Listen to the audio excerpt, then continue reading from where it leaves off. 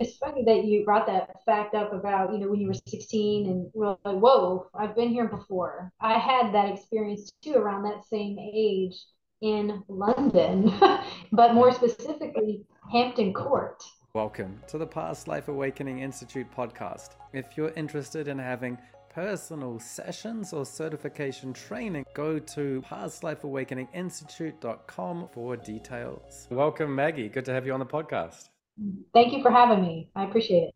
Great. So this is Maggie Donovan. She's a transpersonal hypnotherapist from the Institute of Interpersonal Hypnotherapy. She has a degree in psychology from the University of New Orleans, and she has additional learning credits from my Past Life Awakening Institute.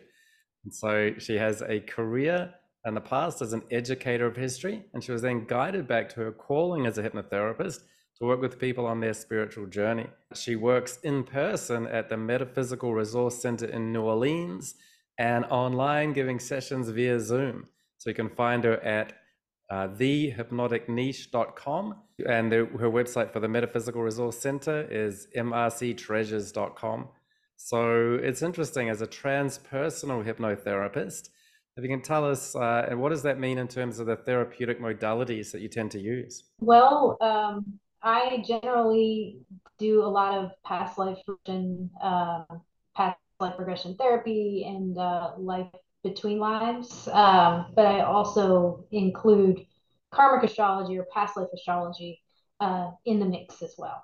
When we're talking about hypnotherapy or being a transpersonal hypnotherapist, there are a lot of hypnotherapists out there who are really focusing on regression to this life or working with the subconscious mind. But it's nice to have hypnotherapy that adds in and knows, well, if we're going to regress to this life, we can regress to past lives, between lives. So what was it that made you decide to go beyond hypnotherapy, or even what psychology would work with, which is, the conscious mind, the subconscious maybe, to get into the superconscious and to these other really spiritual realms? So when I was about 19, I had discovered hypnotherapy and past life regression. And I was like, that's what I want to do. So I decided to move to New Orleans because I love New Orleans. I'm originally from Texas. And I decided to get a degree in psychology at the University of New Orleans. However, during that time, Hurricane Katrina happened, and it kind of threw a wrench in everything. I was able to get my degree, but I was washed back up to Dallas, and I had to find a way of making a living pretty quickly. Hypnotherapy schools were not online at that time. If there were, it was not on my radar. And I had plans to go to a school somewhere in California. I can't even remember the name of it now, after I finished here. But the hurricane happened. I ended up back in Dallas, and then I fell into teaching for a long time. So I taught, history, ancient history to middle schoolers for quite a bit of time. And then around right before COVID hit, I had decided to come back around to hypnotherapy. So it was something like past life regression was something that I would regularly, research and consume on YouTube, as many videos as I could. It's just one of these things I couldn't get enough of. And, I had my first past life regression, ironically enough, at the metaphysical shop that I work out of as a teacher, and it just blew my mind. And I was just slowly but surely, I made my way to doing what I do now, which I love. Okay, when was Hurricane Katrina? How long ago was that? That was in 2005. 2005. Wow, it's a long time, isn't it? So, Yes. so you're 19 years old back then, around that time. So what was it that made you click with past life regression hypnotherapy back when you're 19 the first time? That is a good question. I don't know. I grew up very traditional Catholic. I went to a Catholic school. It was not on my radar at all. But as soon as I had discovered the idea of reincarnation and then this past life regression where you can be hypnotized to see former lives, it just clicked for me. It was like, this is what I'm going to do. This is what I want to do. Okay, but did you discover a book or something? Or just Yes. Yeah. Well, I actually looked, once I found, I feel like I may have seen it on TV or something, Okay. but I did go hunting for books. But it was a book that I've had forever, even through moves and things like that. I still have it today, and I bought it way back then. Right. But it was something that I read through. Yeah. Was there something else happening at that time? Were you doing any spiritual practices? Did you have any awakening experiences? Anything like that in conjunction with finding the book? So maybe the kind of thing where something happens to you experientially, and then a book, and because of that, you then click and understand the book at a deeper level. I feel like me understanding the book at a deeper level came much later. I Okay, think when I was younger, I was just really interested in the concept of it. Read tarot cards. I was into astrology even back then. right. So very much always had a metaphysical bent. Um, but I feel that, it took a long time for it to actually click. So I feel like it probably just wasn't the right time for me to pursue it. I wasn't ready. Yeah, I see that commonly with a lot of students that come and do training with me. They'll often say, I've been interested in this for so long, but I haven't Mhm. been able to get around to doing it properly professionally. And there can often Mhm. be a bit of regret with that. I spoke to someone recently. It's like, I even trained when I was 24, 25, and I was doing it for a while, but then sort of life took over, and now I'm coming back to it after 10, 15 years. That's kind of a similar story to you as well. And so, but people can then think, oh, I wish I'd got into it when I was 19 or 24 or whatever and continued it. But I tend to find like the story of I was interested, but then couldn't do it for a long time and came back to it is the story. Yes. I rarely, if ever, have met people who said, "Oh, I was 18 and I thought I want to do this when I grow up, and that's what I did." I mean, I've met thousands of people. I don't know if I've met people like that. I suspect they may be being born now, but Yeah. not of my generation anyway. So that is the story, and so that's that sort of that trick. People, it can be that thing of feeling, I was really into it, but it was too early. It wasn't the time, and now it is the time. And I had to go through these life experiences and build up transferable skills. But then one trick that can be is some people can think, it was too early for me, but I don't want people to think now, I'm 35, 40, 50, it's too late. And so Right. that's one thing I'd say to people, maybe it was too early then, but it doesn't mean it's too late now. And in fact, and don't regret that I couldn't do it earlier, because the life experiences I've had in the meantime were, I think, part of the life purpose that were all leading you towards being able to do this later on. So is that something that you feel? And I just actually, you meant the time that you spent, being an educator, and particularly in history. That's history, by the way, was my best subject in school, and as a past life regression therapist, I think that work fits pretty well. And being an educator, so what kind of did you find that build up transferable skills, or sort of make sense as you look back? Oh, yes. Yes. Especially like you mentioned, the history piece. Um, I was always interested in history, but obviously as a history teacher, you become, I don't want to call myself an expert, but you become, really, you have a really good understanding of history after teaching it for so many years. And, oh, yeah, absolutely. It is, a nice skill to have as a past life regressionist, because they may not know how, when people regress back into a lifetime and they're not exactly sure where they are, what's going on. With this history background, it's like, oh, okay, I can already kind of pick up where they are before they do. Yeah. Yeah, and I think it's also just part of you're living day to day in the present, being a teacher, but your working, waking life is immersed in thoughts of the past, and how those Yeah. causes lead us to be the nation, or the people that we are collectively, and then we can start seeing that really at an individual level. So you mentioned there being like going to New Orleans and studying there. I do hear this quite a lot as well, which is like I'm really interested in past life regression and hypnotherapy, so I'm going to go and study psychology. Well, I thought that psychology would have been a good degree to have to become a hypnotherapist. Yeah, and I took to it as well. That's another subject I can't get enough of. Okay. did it turn out to be something that was helpful for hypnotherapy?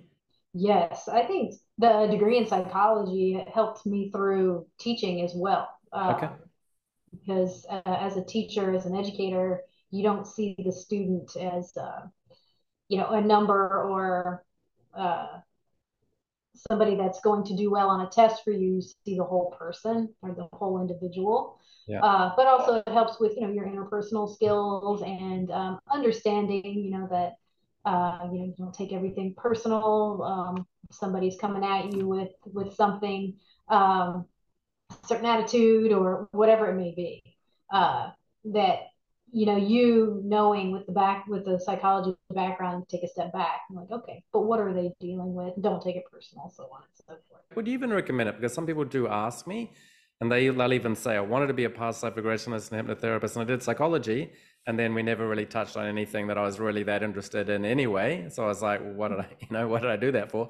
But apart from the indirectly related things. So was that a little bit your experience, or did you find, no, actually, I wouldn't change it, and it all sort of worked together and helped out?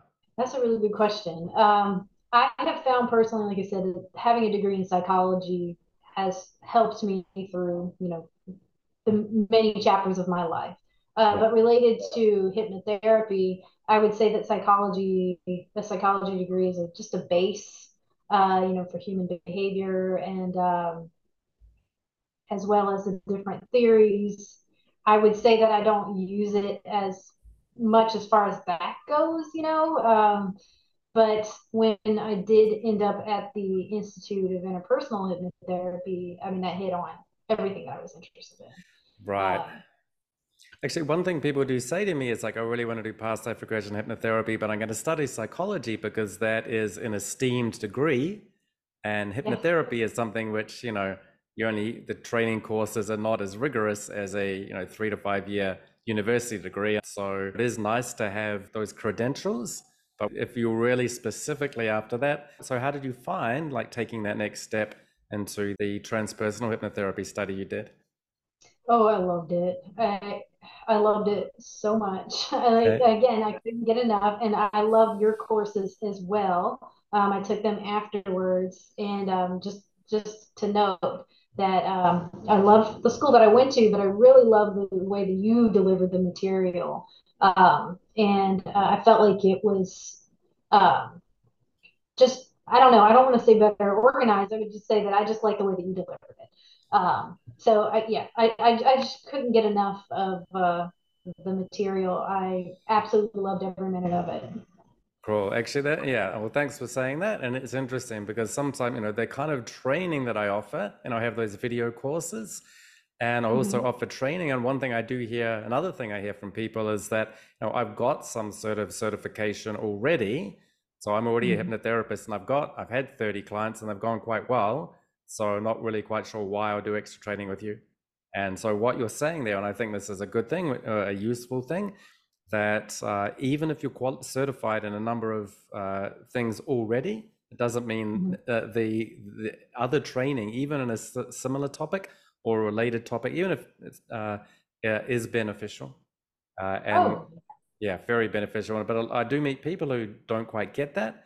This is something that my teacher said to me, which is that some of the best therapists he knew, they got certified and they'd have mm-hmm. practiced for a while. And then the next year they'd go to another certification course. They were already Mm-hmm. certified in it. They just go to it again. And they would do that three Yes, times. They would do that 3 times. So they're not like, I've yes, got my certificate, I know everything. I've done 30 yes, clients, they went well. But then the thing is, they'd have 30 clients that go well, and then I'd have a question about, I've had a couple of clients that didn't go that well. Can you help me with yes, this? And then I'll give them advice, and they'll go, but you don't understand. I already know everything. I'm like, well, and there's a bit of a myth. So I'm like, well, you wouldn't be if you're asking that. And it's a little bit of starting at the beginning, but it is one of those yes. things as well. I think and this is something for students or people who've been practicing for 6 months or so. 80% of your clients can be quite easy. They Yes. 10% of your clients require you to do a bit of work. Maybe Mm-hmm. 5% of your clients can be a bit tricky. And Mm-hmm. the real professional training is not to teach you how to do the 80%. It's Yes. to teach you how to handle the tough 5%. Yes. And if you think, well, I don't need to do it because I can get 80 or 90, it's the 5 or 10% that you have trouble with that are going to be the difference between success or failure in the long run. Yes, yes. And I actually have a story about that. Yeah. Doing a session, I had a woman come to me who had been listening to a meditation at night for astral projection. And um, she and her family, I, I'll just say they have a science background. So this was pretty new for her, a new concept for her. And one morning she woke up and she was starting to hear voices and different phenomenon were happening to her. So I, accepted her as a client and I took her on and I started the session with the idea of doing just parts, just to see, if this was just something, what's going on, right? I started with parts. And pretty soon the mood changed pretty quickly during the session. There was obviously something else there. And I was like, okay, I was so grateful that I took your spirit attachment class Yeah. because I was like, okay, going right to the handouts that you provide, and it helped me out so much during that session. So we ended up finding out what it was, and she actually had opened the door to abilities that she did not know were there. They were just dormant. And prior to this, she was scared. She was not leaving her house. She was just terrified of what was happening. And then I checked in with her about a week later after that first session, and she was like, I know what this is now. I feel great about it, and I'm going out tonight. And I was like, oh my gosh, that's great. So yeah, so you can think it's going to move along smoothly where you have your protocol, but then something can happen, and you're not always going to be trained on that sufficiently enough in just at one institution. Like I do recommend constantly seeking new learning. I mean, how else are you going to grow as a hypnotherapist? Yeah. Oh, that's great. Yeah, and it is important. Everyone has their own style and emphasis. So when I teach what I teach, I really think about, I don't think about, can I just download everything I know? I really think Mm-hmm. about what I'm not going to teach because Yes. like less is more is important.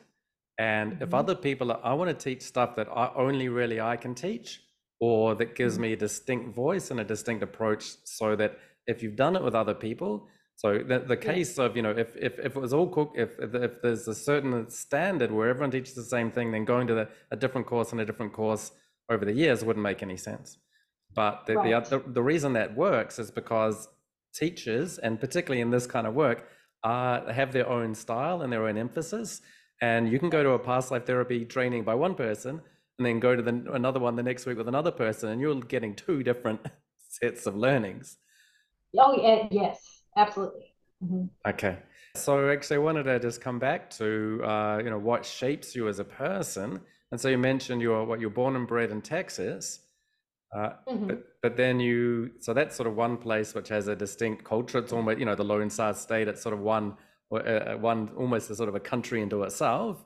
And then you go Yes. into New Orleans, which is a sort of quite a distinct culture in itself as well. So can you tell us a bit about those two big influences on who you are as a person and the environment that you're living and working in now?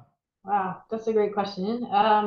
Well, I was raised in Texas, in Dallas, so I was in Northeast Texas, and I had, like I said, I had a Catholic upbringing. I mean, the Irish nuns, the whole thing. Okay. um, I feel like that schooling shaped me quite a bit. I also feel that early on in that setting, spirituality is so much a part of your day to day that it's just a normal thing. But when I was in high school, my sisters were involved in the Anne Rice Vampire Ball Okay. here in Yeah. New Orleans. And I got to tag along one time, and I just fell in love with this city at a very young age. And I just I was like, I'm gonna live there one day, and I found a reason to come back for college. But Okay. and I did find out, later that there's a past life connection here, and so on and so forth. How far do you trace your family back? And like, did they come over from Ireland? Yes, yes. We actually just did that. So it's interesting that you asked. We actually just did our genealogy, and I can pinpoint different counties in Ireland that we came from. Okay. And so how many generations in the United States? Oh gosh.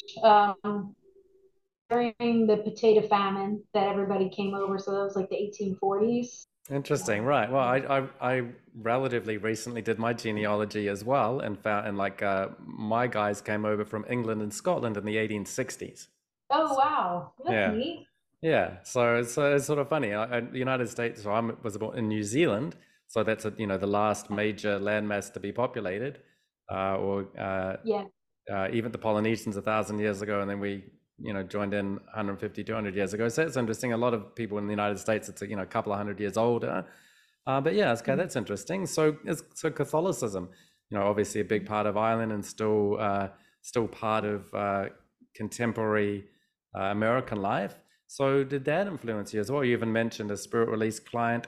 So was that the sort of the spirituality, even some of the ideas of exorcism or spirit entities, are stronger in Catholicism than most other forms of Christianity? So is that something that was part of your background?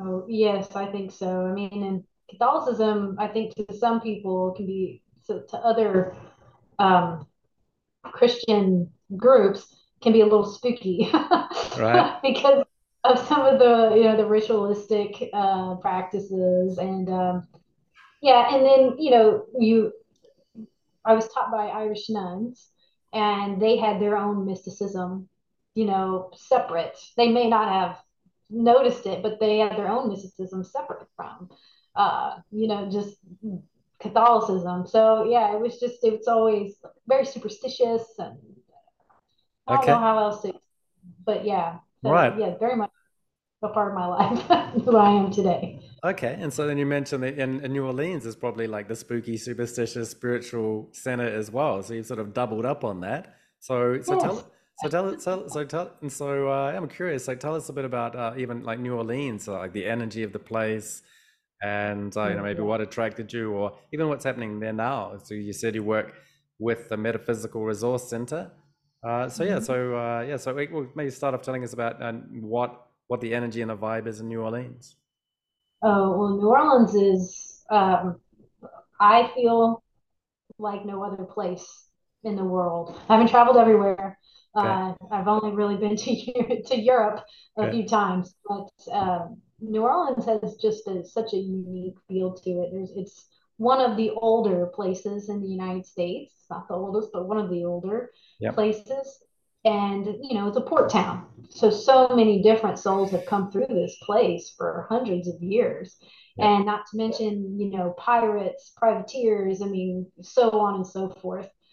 They were the ones that helped to build the city to what it is today. I mean, we have our famous uh, pirate Jean Lafitte, who is heavily revered around here, but he was a ruthless pirate, Right.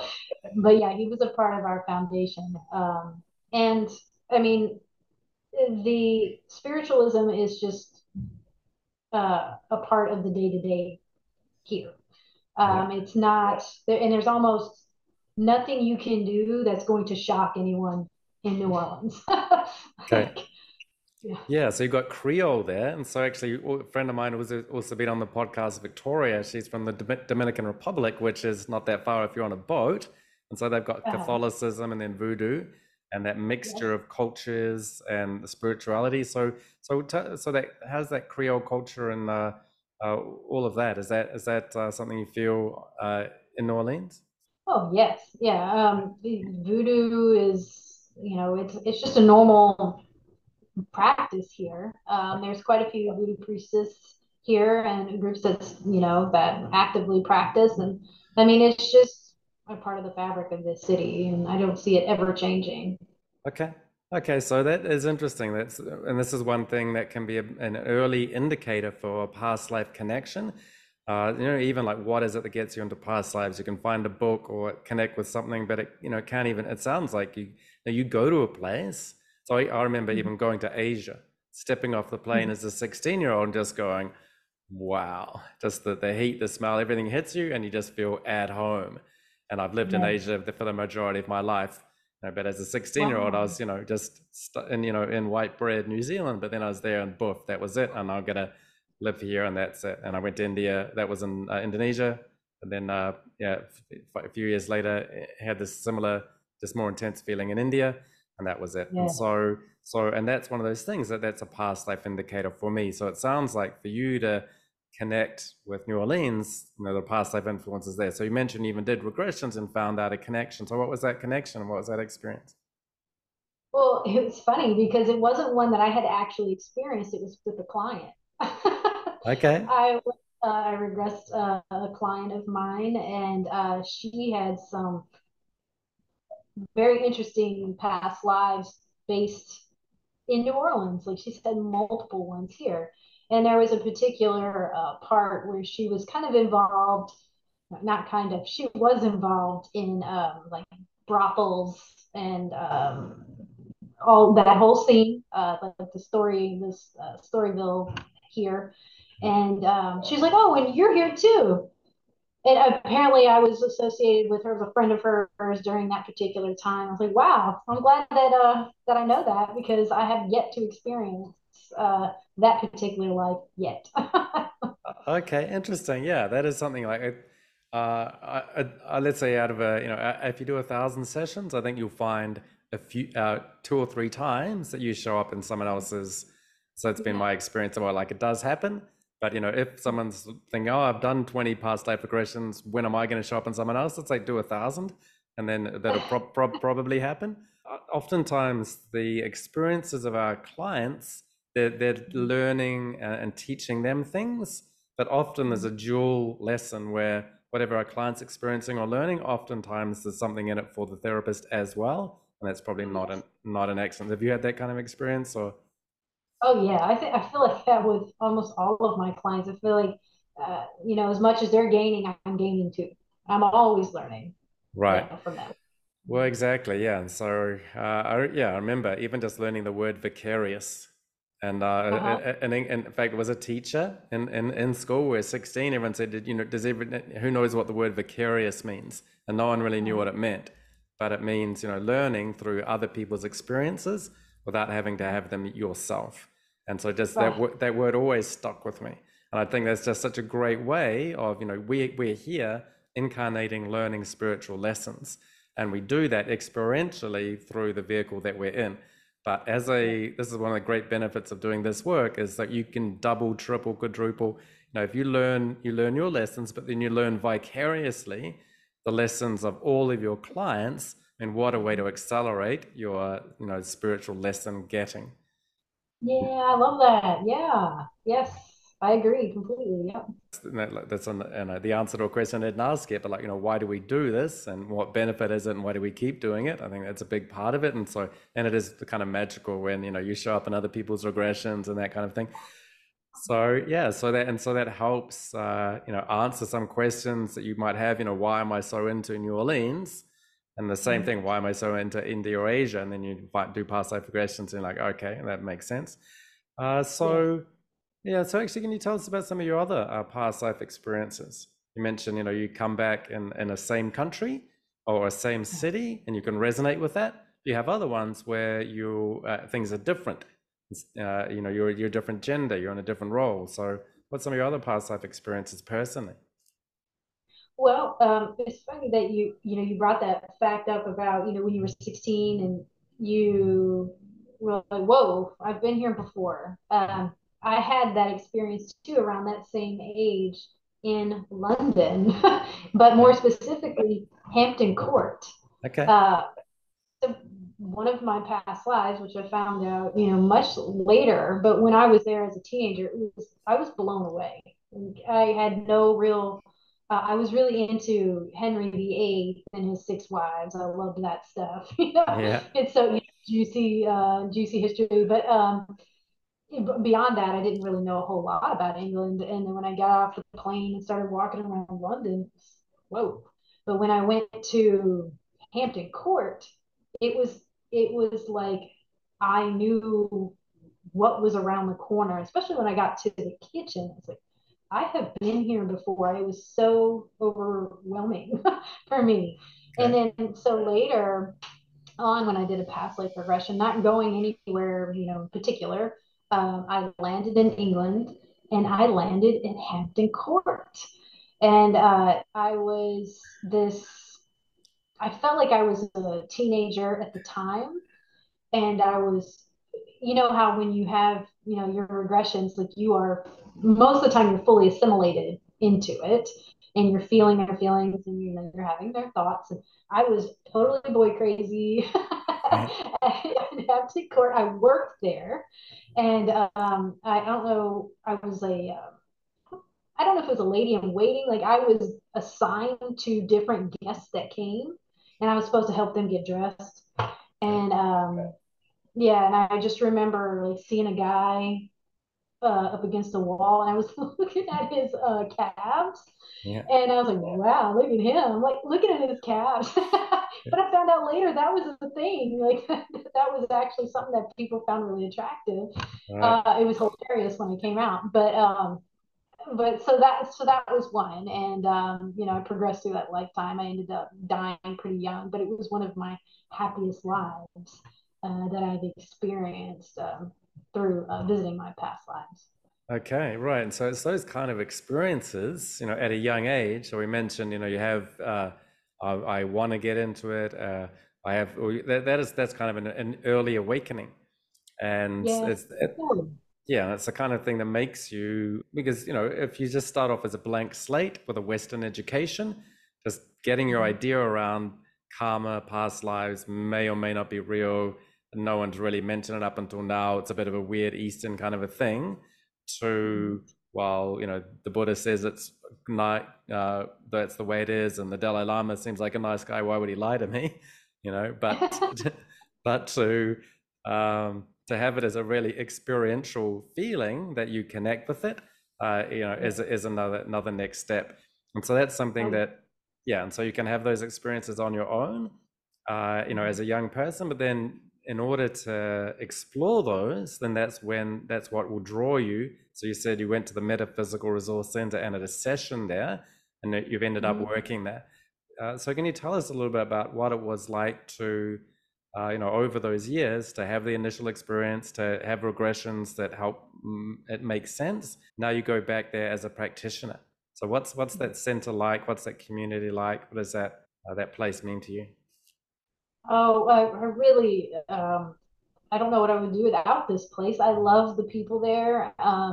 They offer so much to the community at a very affordable, at very affordable prices, I think, because it's outside of the quarter. So, in the French Quarter, the big tourist area, a lot of the metaphysical shops there are a little bit more pricey, while this place is not far, but maybe about 15 minutes, 15, 20 minutes away from that area, but far enough removed to where they service, the local community.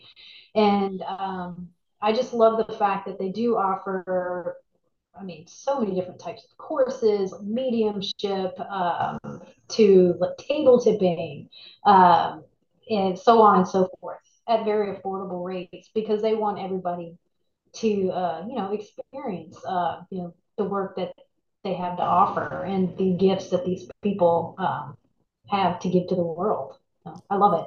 Plus the shop too, they have crystals and pretty much anything you can think of, incense, different tarot decks, so on and so forth. But they're all very affordable. That's one of the things that I love most about it is that they have a lot of integrity when it comes to this work. Okay, I'm just sort of curious as well about some of the logistics. So, do you have like an office there that you work out of? So there's a healing room.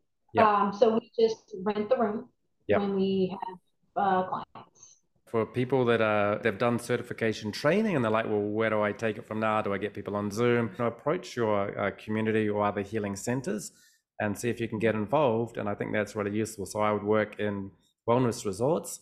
We had a lot of fellow practitioners giving all a full range of complementary therapies, and you hang out with all other people who are doing similar modalities but not the same.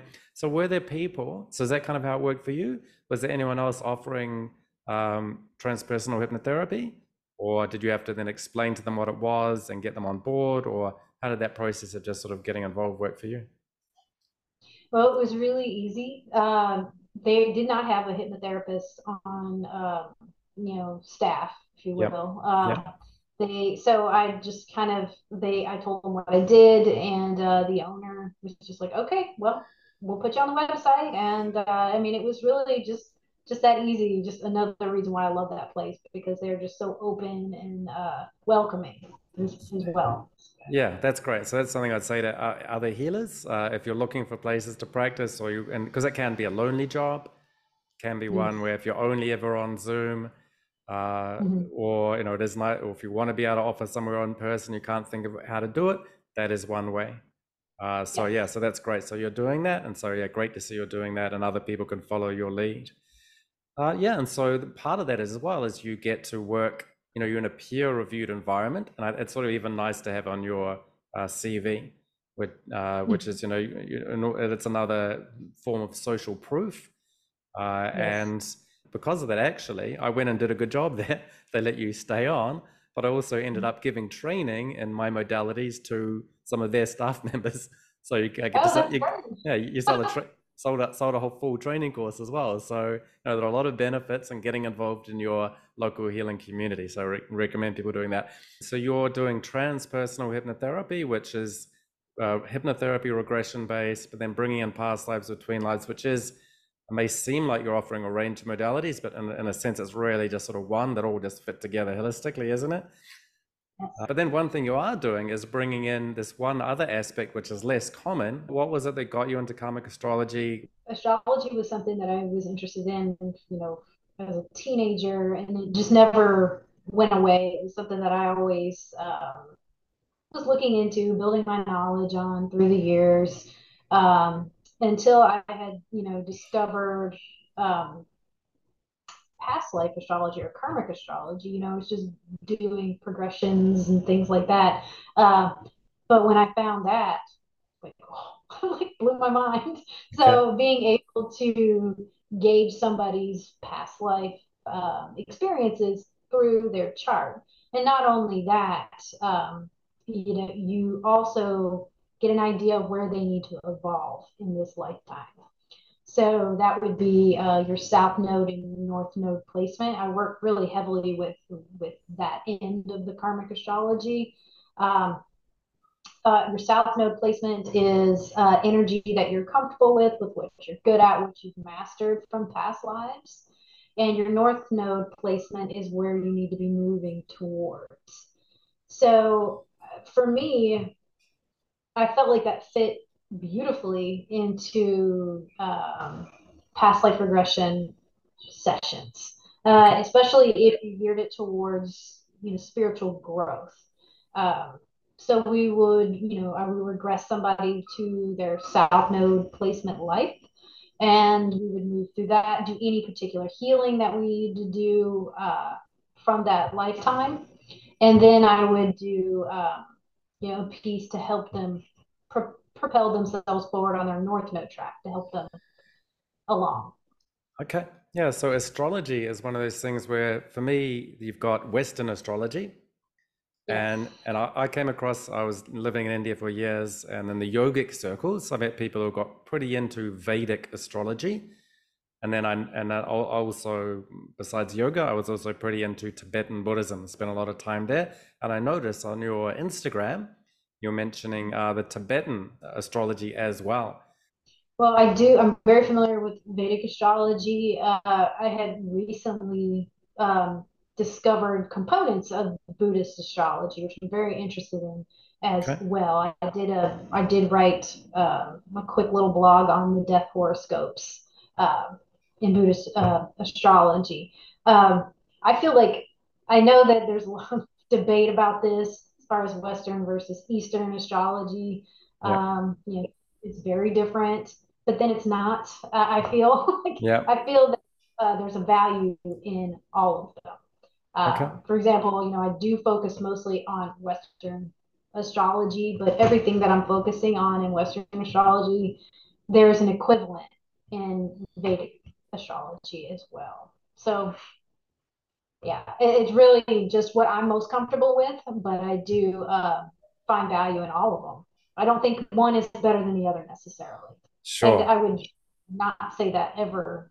There is no value in Vedic or Buddhist astrology. I feel that there's so much history there that there's probably a lot for me to learn. Sometimes it's really just a matter of picking the thing that you connect with and working within this sort of one paradigm, but particularly follow the teachings that I have rather than try and do too much. So Yes. was like karmic astrology a subset of Western astrology? How does that work? Yes, I guess it's a subset of karmic astrology, although of course there's I mean in Buddhist astrology there's this as well. So I can't really uh, say that it's just Western.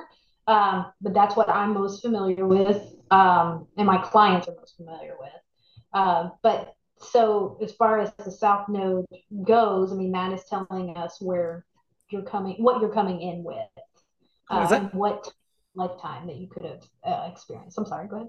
okay? Yeah. So it's interesting that so within Western astrology, you've got the concept of karma, Yes. which sort of that's something that what has been taken out of a lot of Western philosophy. So does that mean? But I understand people like Plato and Socrates believed in reincarnation, and are they Yes. part of? So you can tell us a bit about how karmic astrology is actually part of Western culture and understanding.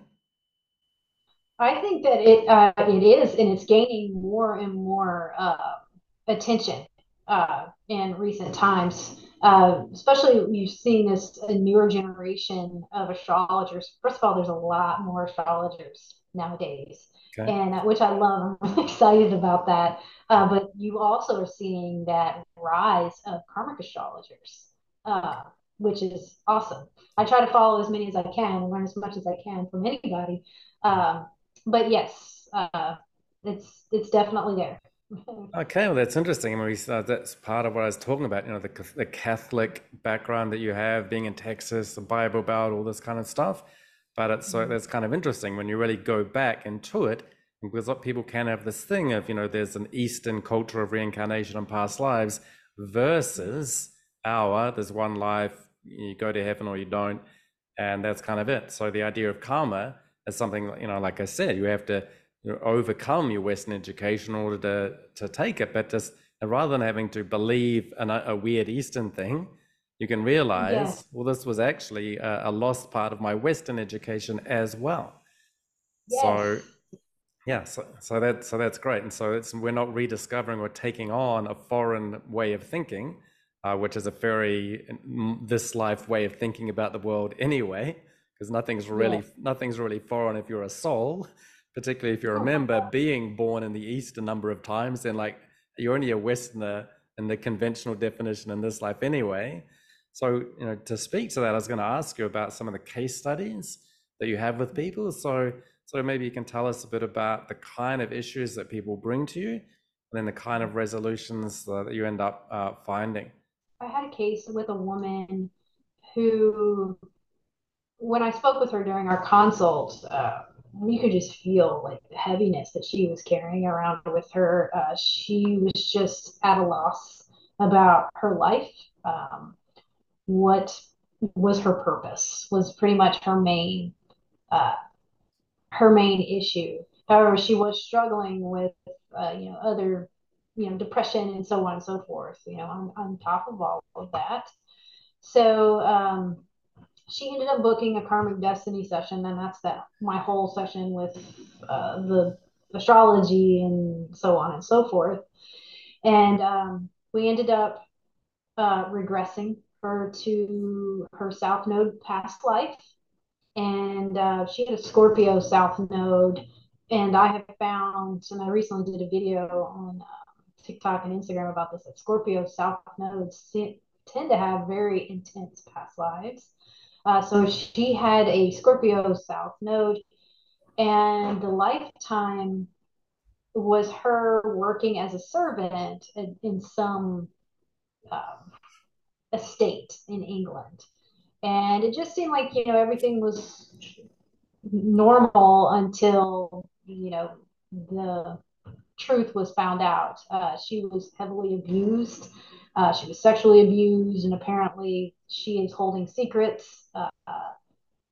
The children that she had, they were passing off as their children. The owner had actually, or her, I don't know what you would call him, her boss had been raping her and having children, and she had to pretend like they weren't her children like her whole life, even though she took care of them.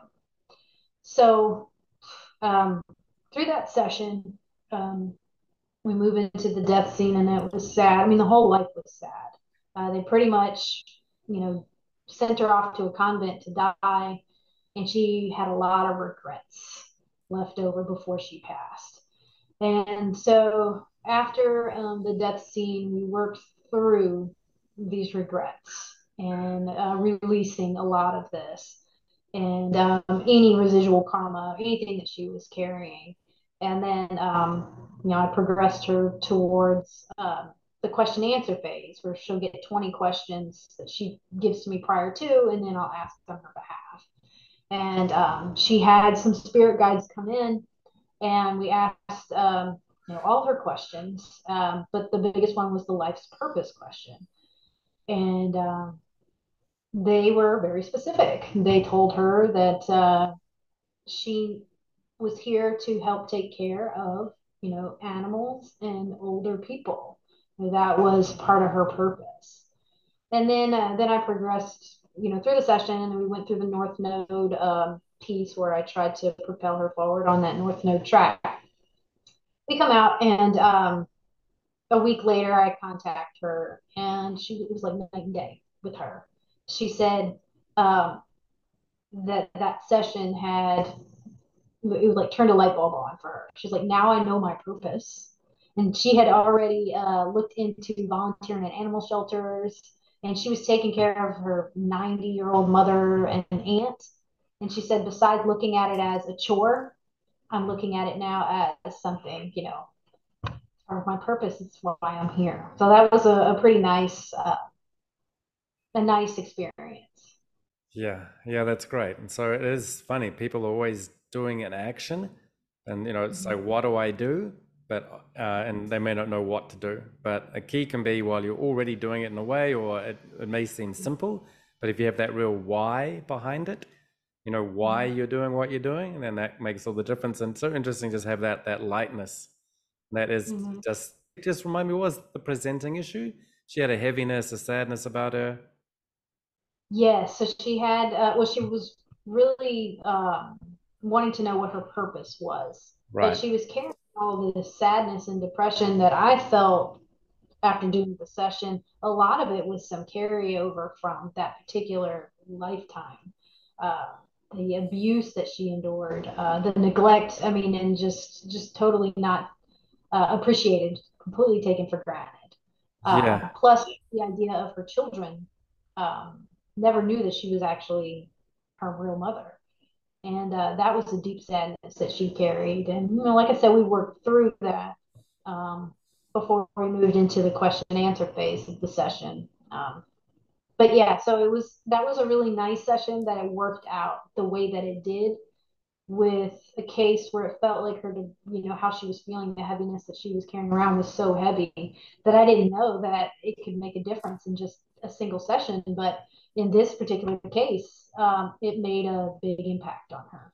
I'm thinking about other examples of the kind of people you work with. And in the old days in hypnotherapy, it was, weight loss, smoking. It's like, okay, it's pretty concrete, but we tend to not really do too many of those sessions these days, particularly if you're doing transpersonal hypnotherapy. How many of your clients come with a well-defined issue, and how many of them come saying, I'm drawn here for some reason, can't even really articulate it?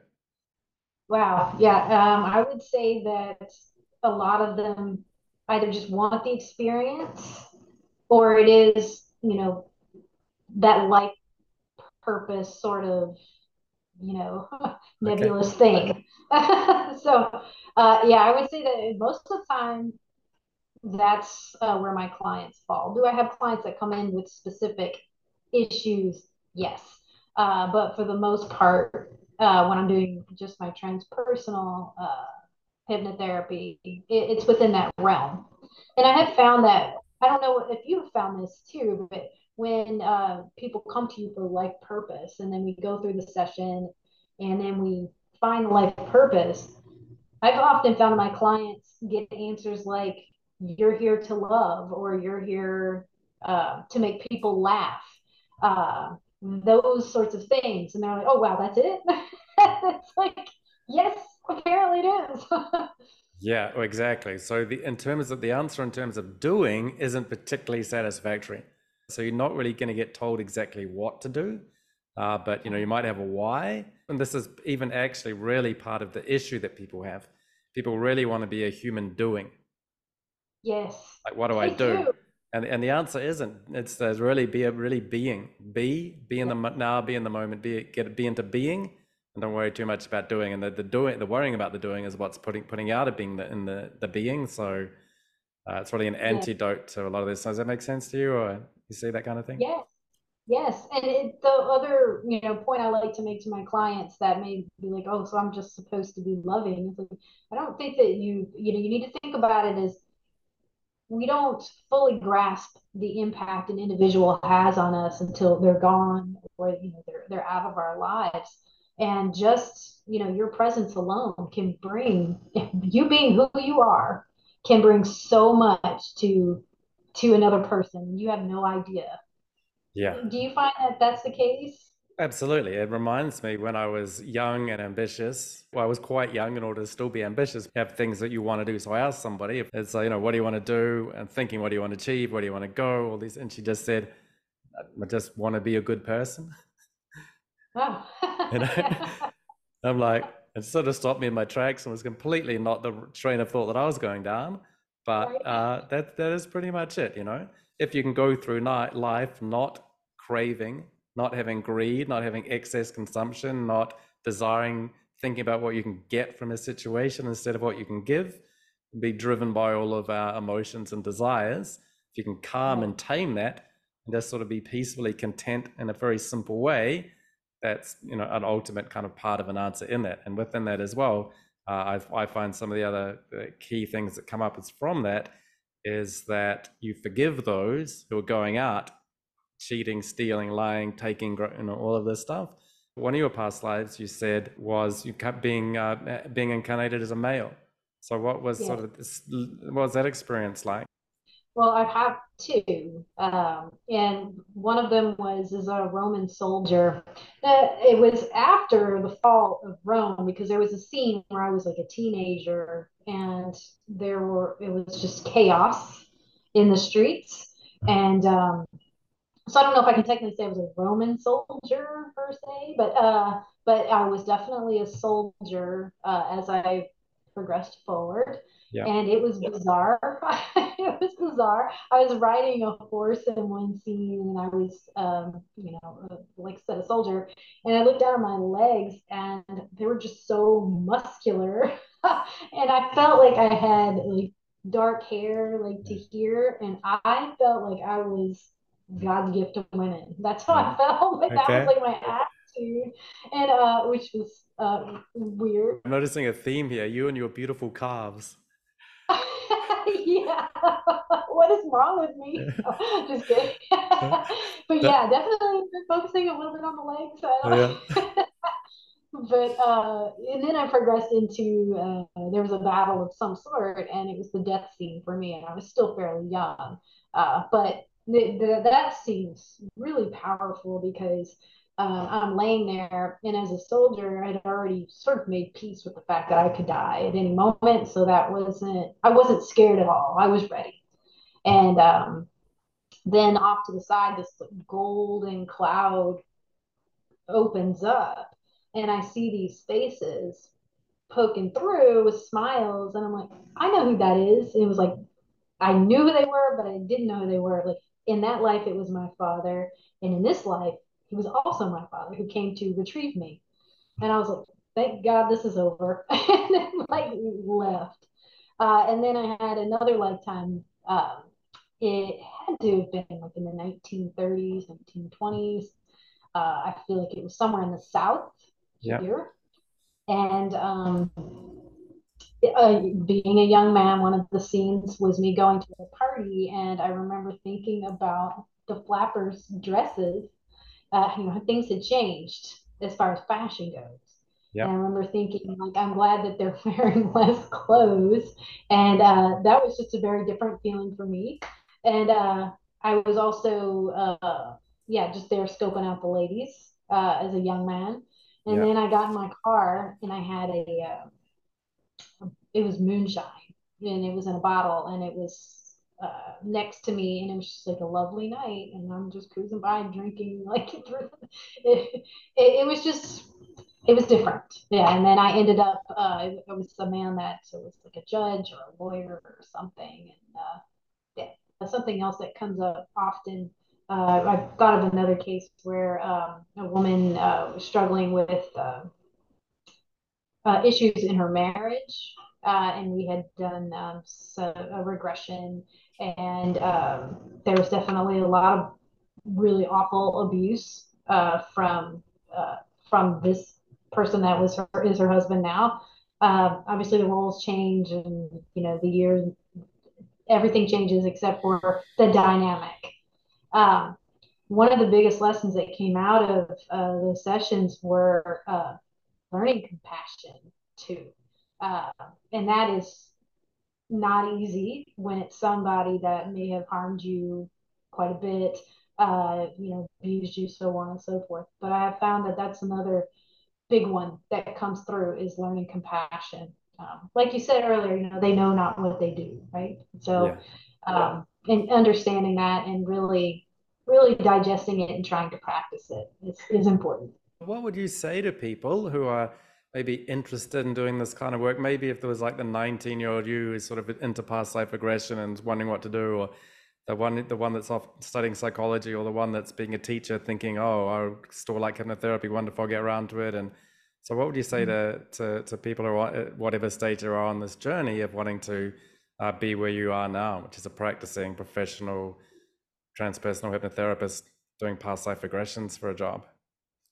Well, I would say do it. I Okay. would say do it. I know you'd mentioned earlier about the, people's journey where they were, oh, I really like this, but then they went on a detour in life and then they came back. Um, uh, you know, I know that it was part of my journey as well. Yeah. And there was really almost nothing I could have done about it, but it doesn't stop you from studying it. It doesn't stop you from reading any books about it until you feel that you are ready. But in my opinion, I feel like you should just do it. Just try it, make it happen because it's a wonderful profession. It's incredibly rewarding. And I love it. I'm very passionate about it. And I think there needs to be more of us out there. Okay. And what would you say to people who are interested in having sessions with you? Well, first I would, advise them maybe we should, have a little chat prior to, so schedule a consultation, a complimentary consultation, and we can go from there. Most of the time we can work through what it is that you're looking, to achieve, whatever your goal is or what you're trying to resolve. But it's nice to just have that, introductory chat too. That's a great idea. I always do that as well, because people can not have sessions because they think I'm not quite sure if I can do it, if I've got a good enough reason, whatever it is. And you can think that for a long time. But if you just simply reach out and ask, once you get into it, they start realizing, oh, I sort of thought we could work on this. But then you dig into it a little bit and you find out this is a key point to grasp onto, and that can really be valuable. How can people find out more about you? How can they contact you? So I'm on Instagram. I'm Hypnotic Niche, and my website is thehypnoticniche.com. I'm also under Maggie Donovan Hypnotherapy as well. So yeah, you can find me there. Okay, great. I'll put the links up in the podcast and the YouTube. So yeah, check out Maggie's work. I am, and so thanks so much for being on the podcast. Oh, thank you so much. I really enjoyed it.